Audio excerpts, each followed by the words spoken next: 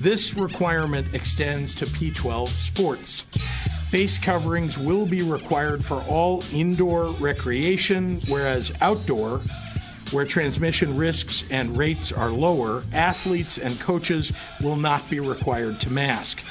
We will continue to encourage school districts to make sure their athletes are tested regularly to catch any potential outbreaks early.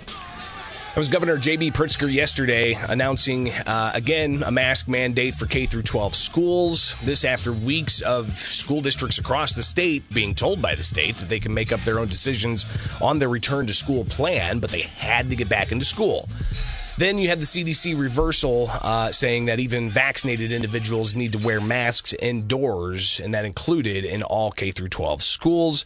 The governor, after that announcement, saying it's going to be up to local school districts, but also indicating that if they don't follow the CDC guidance, they could face legal repercussions. Yesterday, the governor announcing masks for all staff and students inside schools, regardless of vaccination status. But as you just heard, he extended that to those who are playing youth sports. When I was on vacation earlier several weeks ago, there was a development in the case challenging Governor J.B. Pritzker's rule last year to require sports have masks, and that was across the spectrum of sports, and ultimately even shutting down of sports that were contact sports like football. We didn't have a football season because the governor ultimately shut that down. But that case challenging the governor's rules, the governor's mandates about sports and not allowing them, sports are going to be able to move forward now. All right, they still are, but you're going to have to wear masks.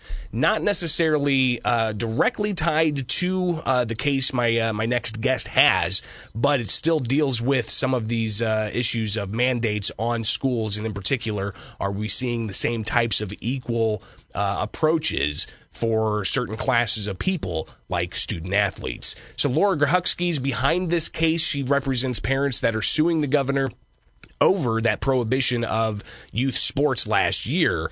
And I wanted to get her reaction to coming back with different mandates now on youth athletes to have to wear masks. So Laura, again, just to make sure that I'm clear here, your case doesn't necessarily deal with masks, just with the uneven approach that the governor's taken last year when it comes to youth sports, correct? Well, yes and no. Our case is a equal protection case, fighting for the rights of school children, high school students in particular, in the high school sports here, the cancellation of high school sports and the egregious restrictions on school sports in this past year versus the no restrictions on college and professional sports.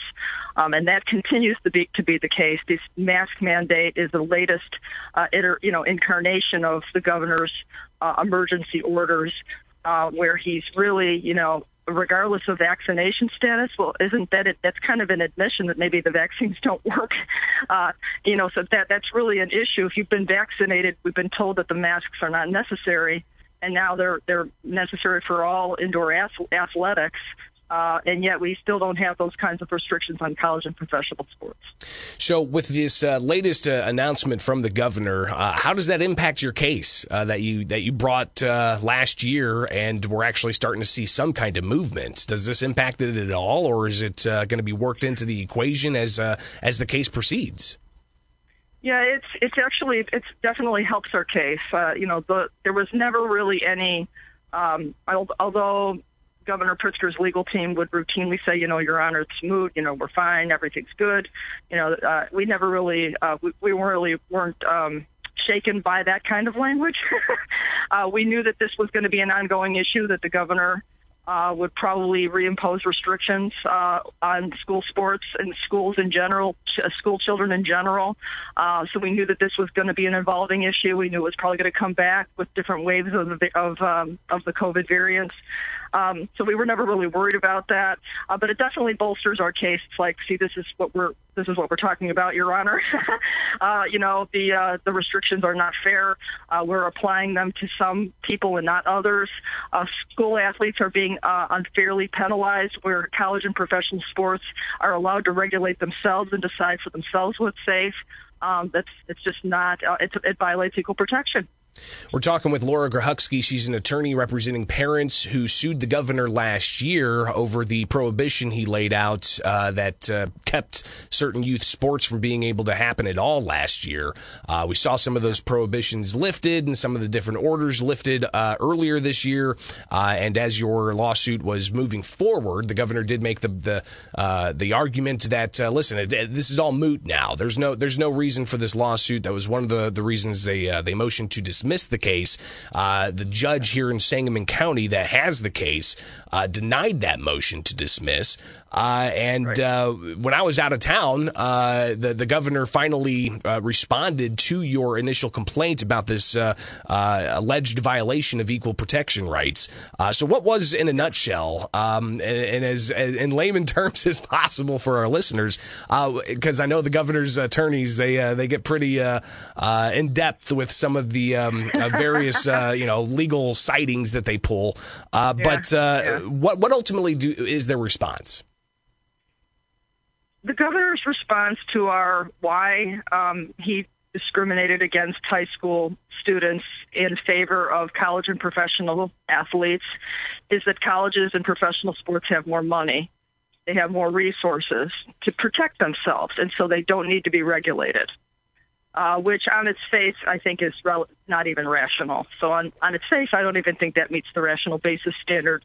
Given the age group, the age of the athletes, based on the CDC guidelines, the younger people are less likely to be infected or hospitalized or die from COVID versus older people are more likely to be, just by the statistics, are more likely to be. The older you get, the more likely you are to be infected, hospitalized, die from COVID, in general, right? That's a generalization with exceptions, but that's generally the case. And so based on that statistic also, these restrictions don't make any sense. So, but his main argument is that they have more resources, so don't need to regulate them. But let me, just ask, even here in this area, in central Illinois, we've got some school districts that don't have the best facilities. We've got other school districts that look like college stadiums. Yeah. It's pretty incredible, the different amounts of finances these districts have. So I would imagine that does that poke holes in that argument? Yes, exactly, and that was our argument also. And also, again, taking your perfect example and applying it to colleges, there are colleges that are very tiny, and then there are colleges that have enormous resources. There are sports teams who are, semi-professional, that have more resources than others. But the other issue is, are they using those resources? Yes, maybe they even have them, but what are they doing with them? There's no regulation. Whereas with the schools, doesn't really matter how many resources they have, or if they had a mitigation plan that was sound. A lot of these high schools came up with amazingly detailed mitigation plans that were rejected by the governor. So they had no chance at all.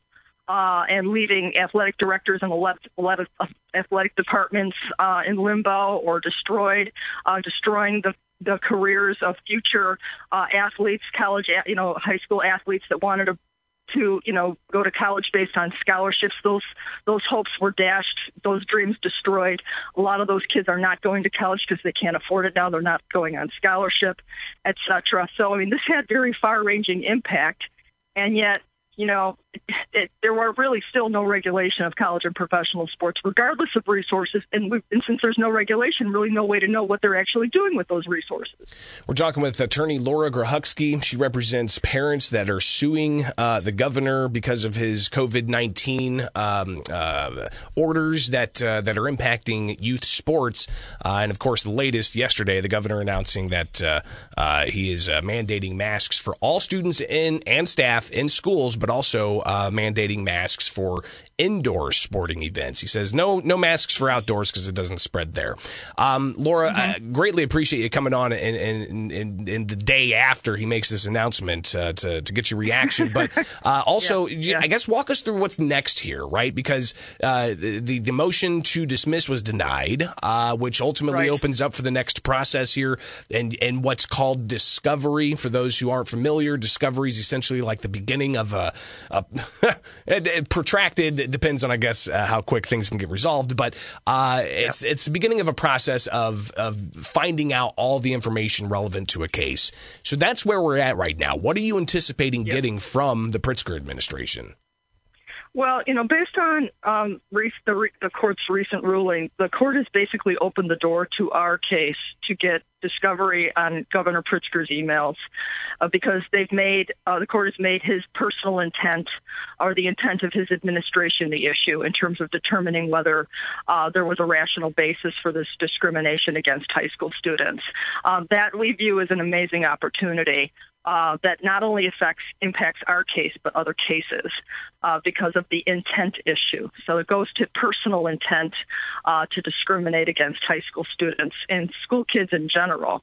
So we view that as an opportunity. But yes, the discovery process can be lengthy, but I think the emails, Governor Pritzker's emails to within his administration to the health of his different agencies charged with public health related issues, anything like that, but also outside entities, lobbyists, other politicians, maybe even owners of sports teams and heads of colleges and their administrations, and his exchanges with the different high schools and the different in the IHSA. Eventually, all of that could be very germane to our case, and I think also could help other cases.